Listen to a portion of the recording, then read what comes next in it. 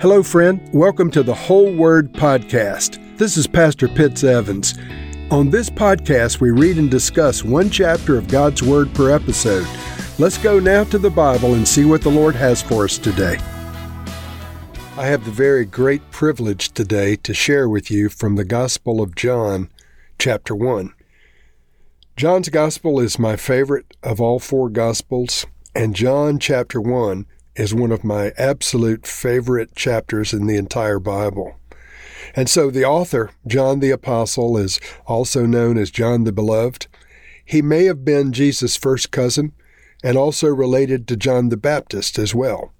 He was a fisherman in partnership with three of the other early apostles, James, Andrew, and Peter. He was a Jewish man who was well familiar with Jewish customs, and this comes through in the writing of his gospel. John had some type of personal knowledge of the events that he wrote about. These were not things that were reported to John.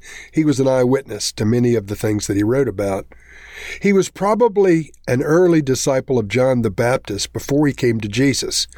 And John, along with Peter and James, shared a deeper relationship with Jesus than any of the other apostles. John had access to the high priest and apparently knew him personally, according to John chapter 18. He was the only disciple known to have witnessed the trial and crucifixion of Jesus firsthand. You may remember the others fled, but John was somehow able to be there and see what took place in the high priest's home. John received the responsibility for caring for Mary, the mother of Jesus, while Jesus was being crucified on the cross. And so he was, I believe, Jesus' closest friend on earth, and therefore Jesus gave him the care of his mother. John was one of the first visitors to the tomb after Jesus was raised from the dead. He's spoken of repeatedly as the disciple that Jesus loved. He was the last surviving member of the original 12 and may have lived as long as 70 years after the crucifixion of Jesus Christ. And so reportedly, John was buried in Ephesus and reportedly next to where Mary was buried. There's an extra biblical story or several about John who apparently spent his remaining last years going around and restoring believers who had renounced Jesus in the face of persecution, and who but this loving disciple of Christ would have been able to restore someone who had rejected Jesus and renounced him to avoid persecution. And so now, as we move toward the Scripture itself, let's read from the Gospel of John, chapter 1. In the beginning was the Word, and the Word was with God, and the Word was God. He was with God in the beginning. Through him all things were made. Without him nothing was made that has been made. In him was life, and that life was the light of all mankind. The light shines in the darkness, and the darkness has not overcome it. There was a man sent from God whose name was John. He came as a witness to testify concerning that light, so that through him all might believe. He himself was not the light. He came only as a witness to the light. The true light that gives light to everyone was coming into the world. He was in the world, and though the world was made through him, the world did not recognize him. He came to that which was his own, but his own did not receive him. Yet to all who did receive him, to those who believed in his name, he gave the right to become the children of God, children born not of natural descent, nor of human decision, or of a husband's will, but born of God. The Word became flesh and made his dwelling among us. We have seen his glory, the glory of the one and only Son, who came from the Father, full of grace and truth. John testified concerning him. He cried out, saying, "This is the one I spoke about when I said, 'He who comes after me has surpassed me, because he was before me.' Out of his fullness we have all received grace in place of grace already given. For the law was given through Moses. Grace and truth came through Jesus Christ. No one has ever seen God, but the one and only Son, who is himself God and is in close relationship with the Father, has made him known to us. Now, this was John's testimony when the Jewish leaders in Jerusalem sent priests and Levites to ask him who he was. He did not fail to confess, but freely said, "I am not the Messiah." They asked him, "Then who are you? Are you Elijah?" He said, "I am not." "Are you the prophet?" He answered, "No." Finally they said, "Who are you? Give us an answer to take back to those who sent us. What do you say about yourself?" John replied in the words of Isaiah the prophet, "I am the voice of one calling in the wilderness, make straight the way for the Lord." Now the Pharisees who had been sent to question him asked, "Why then do you baptize if you are not the Messiah, nor Elijah, nor the prophet?" "I baptize with water," John replied, "but among you stands one who you do not know. He is the one who comes after me, the straps of whose sandals I am not worthy to untie." This all happened at Bethany, on the other side of the Jordan, where John was baptizing. The next day, John saw Jesus coming toward him and said, "Look, the Lamb of God who takes away the sin of the world. This was the one I meant when I said, 'A man comes after me who has surpassed me because he was before me.' I myself did not know him, but the reason I came baptizing with water was so that he might be revealed to Israel." Then John gave this testimony, "I saw the Spirit come down from heaven as a dove and remain on him.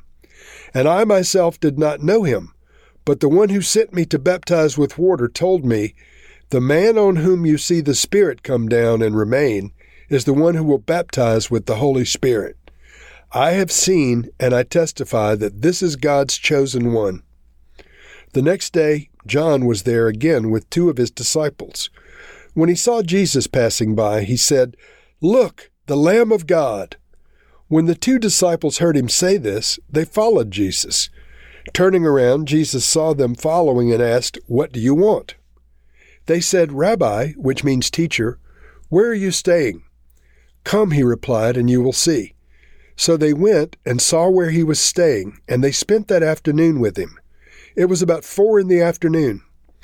Andrew, Simon Peter's brother, was one of the two who heard what John said and who had followed Jesus. The first thing Andrew did was to find his brother Simon and tell him, "We have found the Messiah, that is the Christ." And he brought him to Jesus. Jesus looked at him and said, "You are Simon, son of John. You will be called Cephas," which when translated is Peter. The next day Jesus decided to leave for Galilee. Finding Philip, he said to him, "Follow me." Philip, like Andrew and Peter, was from the town of Bethsaida. Philip found Nathanael and told him, "We have found the one Moses wrote about in the law, and about whom the prophets also wrote, Jesus of Nazareth, the son of Joseph." "Nazareth? Can anything good come from there?" Nathanael asked. "Come and see," said Philip. When Jesus saw Nathanael approaching, he said of him, "Here truly is an Israelite in whom there is no deceit." "How do you know me?" Nathanael asked. Jesus answered, "I saw you while you were still under the fig tree before Philip called you." Then Nathanael declared, "Rabbi, you are the Son of God. You're the King of Israel." Jesus said, "You believe because I told you I saw you under the fig tree. You will see greater things than that." He then added, "Very truly I tell you, you will see heaven open and the angels of God ascending and descending on the Son of Man." Friends, these are some of the most majestic words that were ever penned about our Lord Jesus Christ. And John begins by placing Jesus right in the midst of the creation narrative. He imitates the wording from Genesis chapter 1, verse 1, that begins with, "In the beginning, God created." In John's narrative in verse 1, it says, "In the beginning was the Word."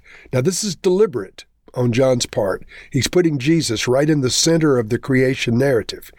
And so he goes on, "In the beginning was the Word." He's talking about Jesus. "And the Word was with God, and the Word was God." So notice that he's calling Jesus, the Messiah, the Word, and saying the Word was with God, something separate from God, but with God. But the Word was God. The Word was with God, and the Word was God. And so this early look from John at the Trinity.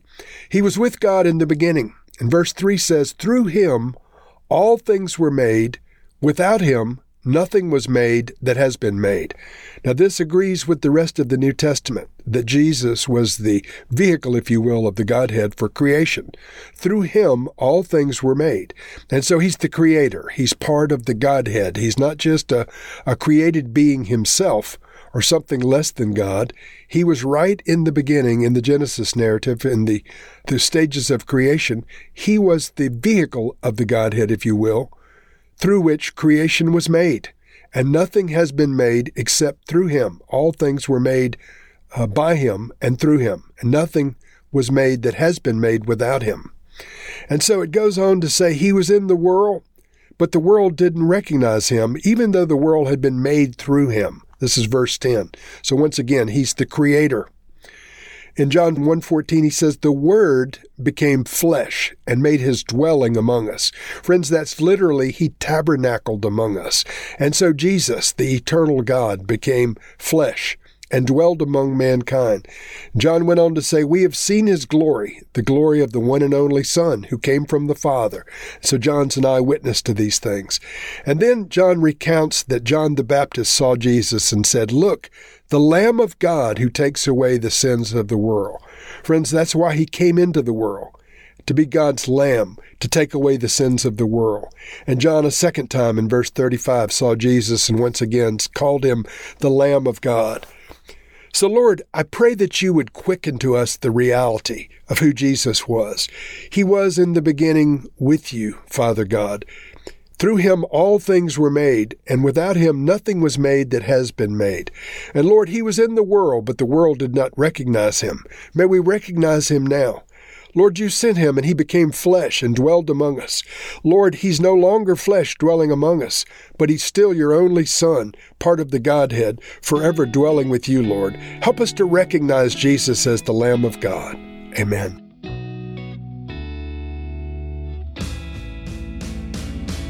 Thank you for listening to this episode of The Whole Word. It was brought to you by Whole Word Fellowship and the Northern Virginia House of Prayer.